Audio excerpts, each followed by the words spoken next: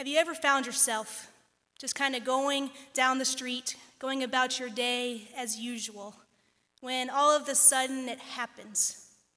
All of a sudden you get this whiff of something, some familiar smell. You may not even be able to really dissect what it is, but all of a sudden you're taken somewhere else.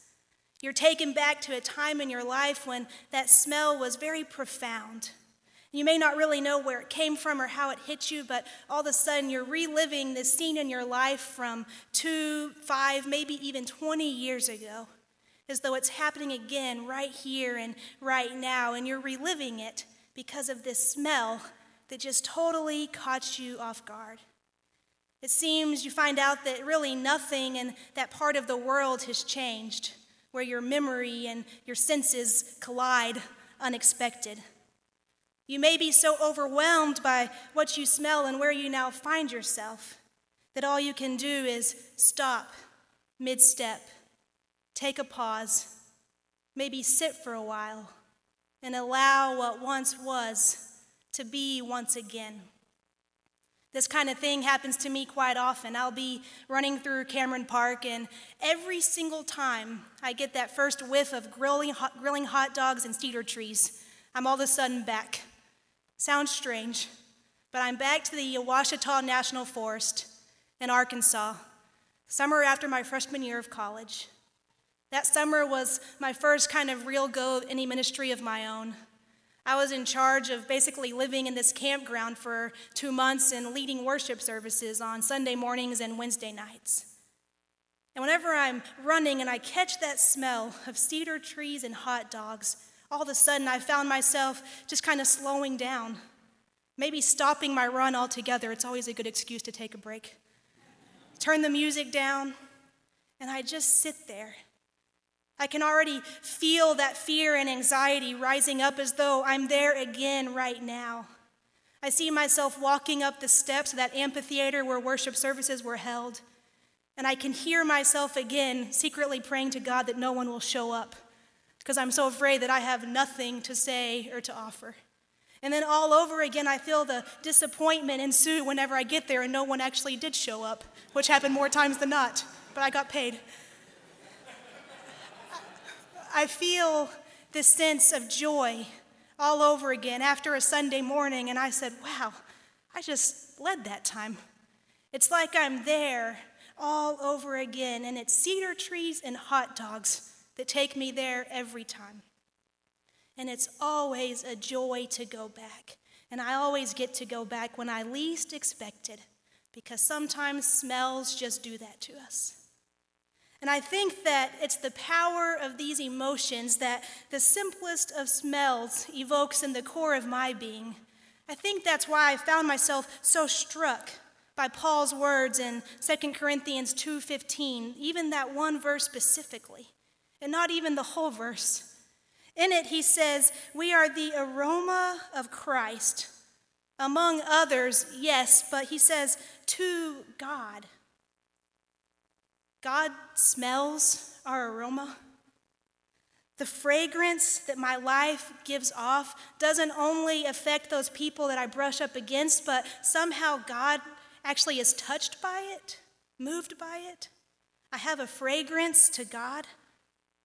If that's true, then I wonder if God allows himself to be so affected by the aromas of my life that maybe every once in a while he too kind of finds himself caught off guard.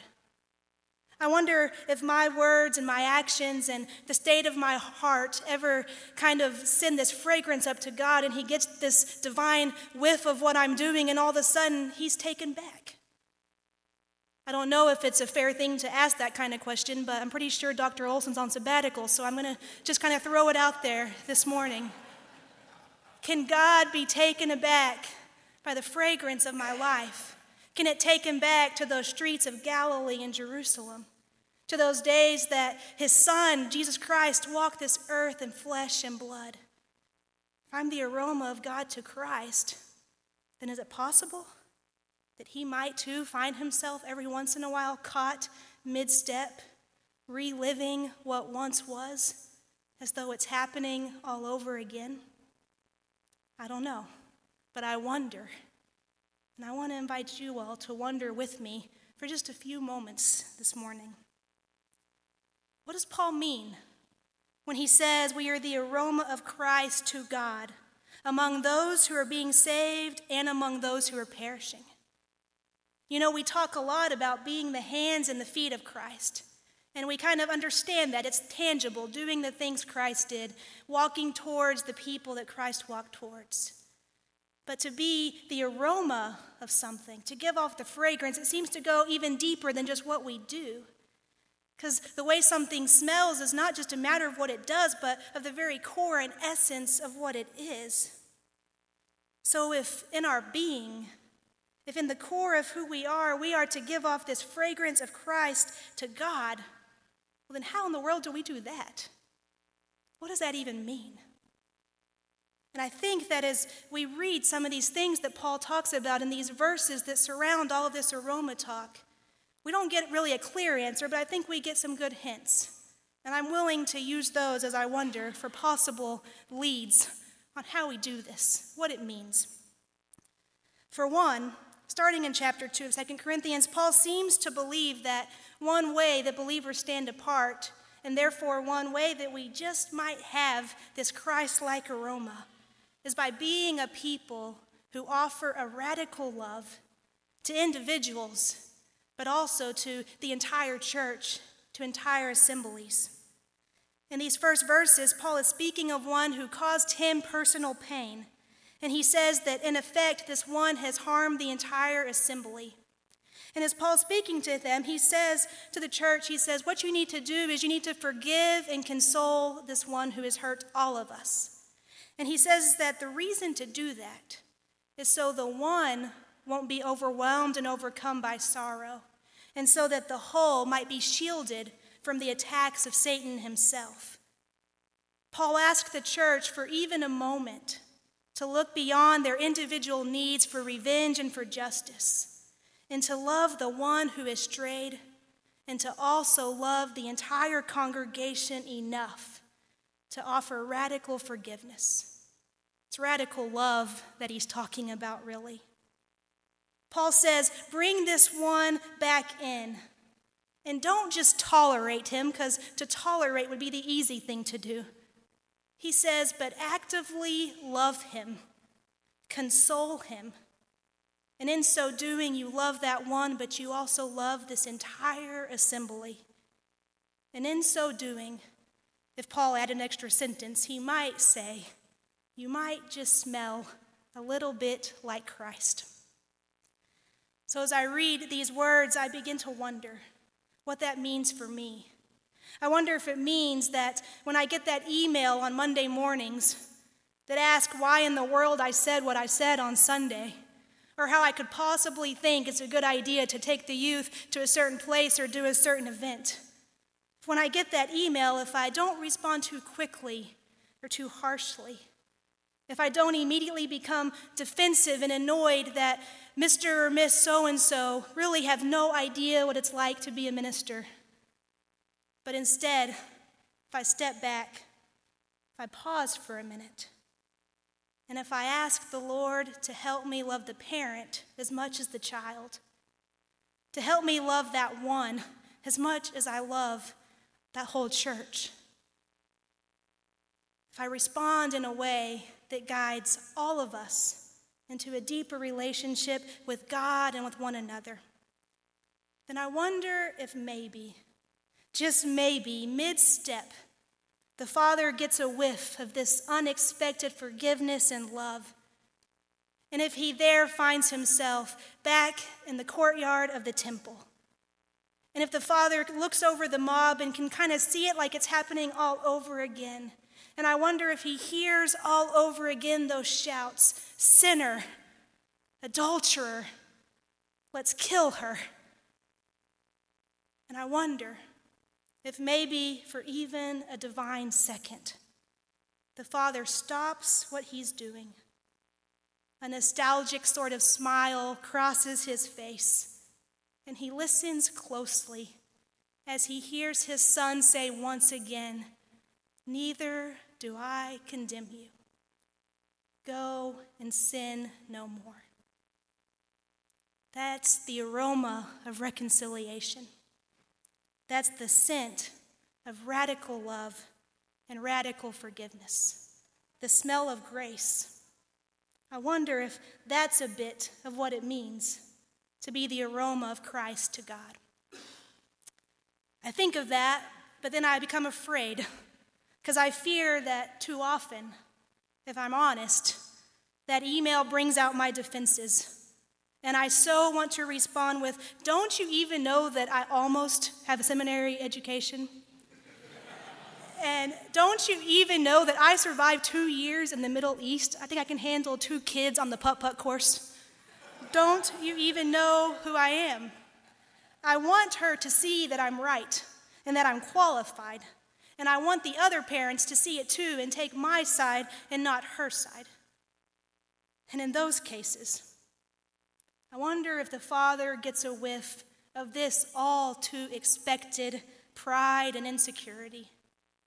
And if there he finds himself once again, as though it's happening right now, walking behind Jesus and James and John.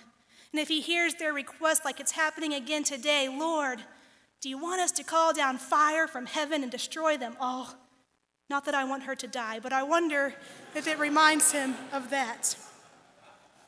You see, distance is always so much simpler than reconciliation.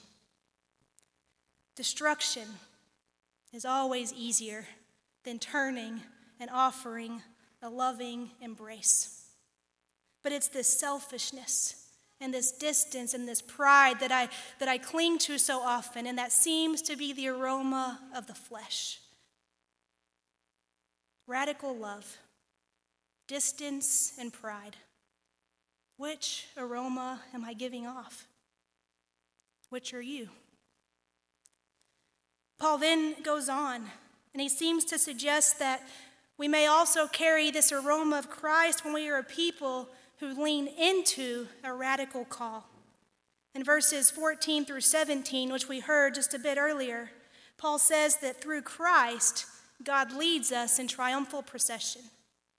Now, before we get too excited about that, it's important to realize that those people who were usually following in the triumphal procession, they were really just conquered prisoners who were on public display for all to see.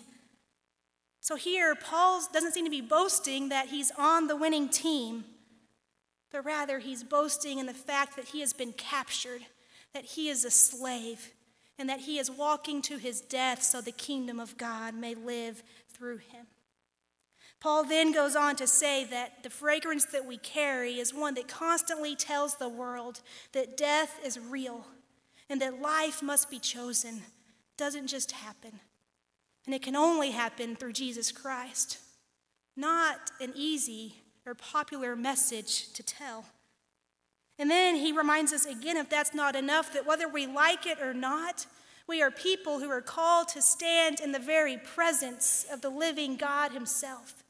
And we are called to speak on his behalf to both the saved and to the lost. Not a simple task by any means. This is a high calling he's talking about. There's no doubt about it. It is one that can only ever be accompanied by fear and trembling, no question. It's a calling that calls for all of us, even for our death.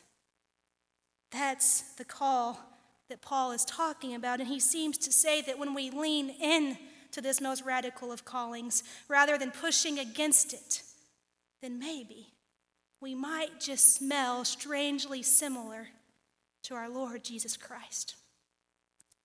So that makes me begin to wonder what it means. Does it mean that when I approach this pulpit, my knees shaking and my hands trembling, not just because I'm speaking in the presence of professors and scholars and mentors and my own personal pastors who I know speak much better than myself, but if I approach it with fear and trembling, less because of insecurity and more because I know that I stand in the presence of the living God and speak on his behalf a word of life and death. If I approach this pulpit not because I think it puts me on the winning team, but because I have been captured by God, and I know that I can do nothing less than serve him with all of me. Or if when I'm lying in bed at night and for the 1,000th time, thoughts of loneliness and fear and insecurity and doubt cross my mind, and in that silent moment, I hear the Lord ask Jamie, even if all of these follow you all the way to your grave, are you still in? Are you still in this calling? Are you still mine?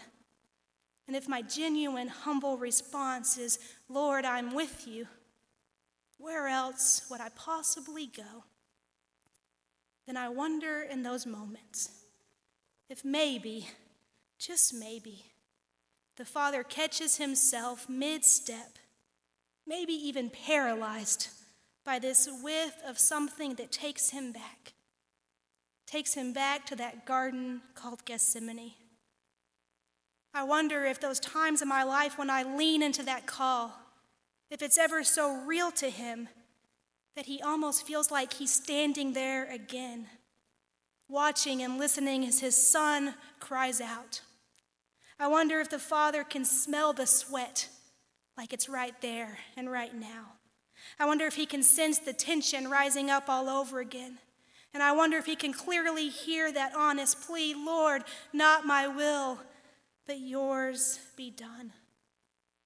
Lord, this path that may even lead to humiliation and death, I will follow you in it as a living sacrifice. Lord, I am yours. Perhaps as I lean into this calling that asks for all of me, that's willing to experience my own death so his kingdom may live, then perhaps the incense from the altar of my life rises up to the Father. And perhaps he looks down and sees his son in my place, and all the while is smiling on me. I wonder if that's possible. I fear that too often this pulpit will be approached simply as part of the job, and I will groan that Sundays come too quickly. I fear too often I will need the approval of those in the congregation more than the approval of God himself. So I'll find myself saying what I know they want to hear and what I know good and well the Lord needs me to say will likely go unsaid. I fear that those many sleepless nights, my response to this reality of God's calling on my life will not initially be, yes, please, God. Please sign me up for more death to myself and more suffering as your captured slave. That sounds great. Where do I go? But instead, I've heard myself say, and I can hear myself saying, Lord, is it not enough already? Lord, I look around and there's people out there that haven't given you hardly anything. God, go ask them before you ask anything else of me. God, this call can be too much. Isn't there a way to kind of live my life and serve you too? Everyone else is doing it. And in those moments, when I want to push against this call so hard, I wonder if my Father is rarely surprised, but still finds himself caught mid-step, having got this whiff that takes him back. I wonder if he sees himself once again sitting in the very back row of that synagogue in Capernaum. And I wonder if he sees himself listening in as Jesus looks to his disciples and said, any that want to follow me any farther, you're going to have to eat my flesh and drink my blood. And I wonder if the Father remembers the pain in his son's heart as he looked out and watched as one disciple after another turned and walked out the door. Things had gotten too complicated. The risk had gotten too high. I wonder if when I push against the call, if he's taken back to Capernaum. Or does he find himself at those palace gates? And does he hear Peter once again say, I tell you, I do not know him. I was happy to know him when he carried a sword. I was happy to know him when following him seemed honorable, maybe even glorious. But now that he is nearing death and asking me to do the same, I tell you, I do not know him. Does it take him back? It seems that this willingness to follow so long as it doesn't ask too much of myself, that's the aroma of the flesh. Leaning into a radical call that asks for everything. They're pushing against it so I can keep something. Which is my aroma and which is yours? Finally, Paul seems to suggest that this Christ-like aroma just might arise when we are a people who cling to a radical humility. Just a few verses into chapter 3 there, he begins to speak about our confidence. He says our confidence does not come from any competence that we have in and of ourselves to offer anything, to know or to do anything, but rather it can only ever come through the gift of God's grace. We are only fit to be ministers because God has made it so. So it seems that we may smell a lot like Christ when we acknowledge that there is no knowledge, there is no gift, and there is no passion that is ours apart from him and his purposes. And so finally, that makes me wonder. Whenever I get that Dr. Non exam back and I aced it, plus got 5 bonus points for just being that great, which is an impossible example, obviously. If I get that back and I immediately turn the paper over and simply say a prayer of thanks to God for the ability to learn and to understand. Or whenever a member at church comes to me, tears in their eyes, and ask why a year later they still can't find a job and why God won't help them, or why dad has cancer once again. If rather than standing up straight, shoulders back, and beginning to throw out words like theodicy and sovereignty and providence to show that I've got this, if instead I bend down, take them in my arms and cry with them, begin to speak less about what I know and more about what I'm willing to do to be there for them, and I wonder if maybe, just maybe in those moments of true humility, if God is going about his day as usual and he catches this strange smell that takes him back to his son sitting before the accusers absolutely silent, humble, no need to prove anything to anyone through fancy arguments or intellectual tirades. I wonder if God stands back and watches from the crowd all over again, and if the fatherly pride rises up in him as he sees that his son loves the accusers enough not to answer their questions, but rather to go and to suffer with them and for them. He seems to suggest that when we're willing to walk alongside rather than 3 steps ahead of the other, then we just might smell a bit like Christ. I fear too often, though, that I receive that grade back and I immediately attribute it to my study habits and natural talents. I see theological questions as a chance to prove what this 3 years has done. And sometimes there's a pastoral time for that, but I'm beginning to learn that it's usually when I've got nothing to prove. I see more families join our church, and I think, gosh, we must really be doing something right around here. I really believe that God must be proud of me because of how great I answered a question or how well I handled a pastoral moment. And I forget that this ministry is his. And I forget who I was before he called me and did this in me. Any gift I have to offer has been given from him only for the sake of his kingdom so that none may boast. And I forget it again and again. And in those all too frequent moments of prideful weakness, I wonder if the Father ever gets a whiff of my heart and he's taken back to that path with Jesus and the disciples walking side by side. And I wonder if as he follows a few steps behind, if he hears that question asked again, Lord, who's the greatest in your kingdom? And I wonder if God looks at my heart And he remembers the disciples' hearts and how they all pretty much assumed he would look at them and say, well, y'all are doing pretty good. You are.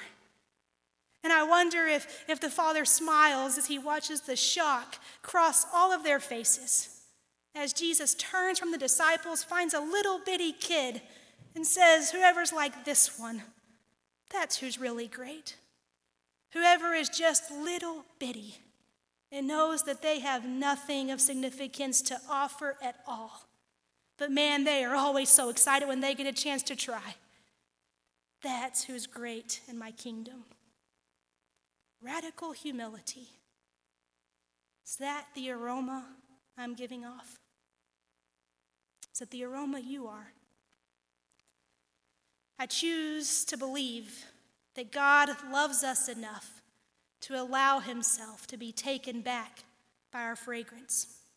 I choose to believe that the Son continues to walk this earth every day as the Spirit empowers us to offer radical love, lean into radical callings, and cling to radical humility. Friends, my prayer for you and my prayer for me is that we may be a people who take God by surprise every single day. I pray that again and again he would be going about his day as usual, and we get a whiff of what we're doing, even more of who we are. And he would find himself all of a sudden caught off guard saying, oh, wow, that reminds me of when my Son walked this earth in flesh and blood and did that same thing and was that same way. You know, sometimes a fragrance can strike up a smell so real that it's almost like it's happening all over again, right here and right now.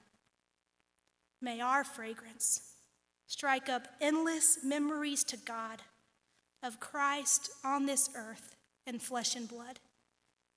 And may he walk this earth all over again every single day. And may he do it through us. By his grace, may we be the aroma of Christ to God. Amen.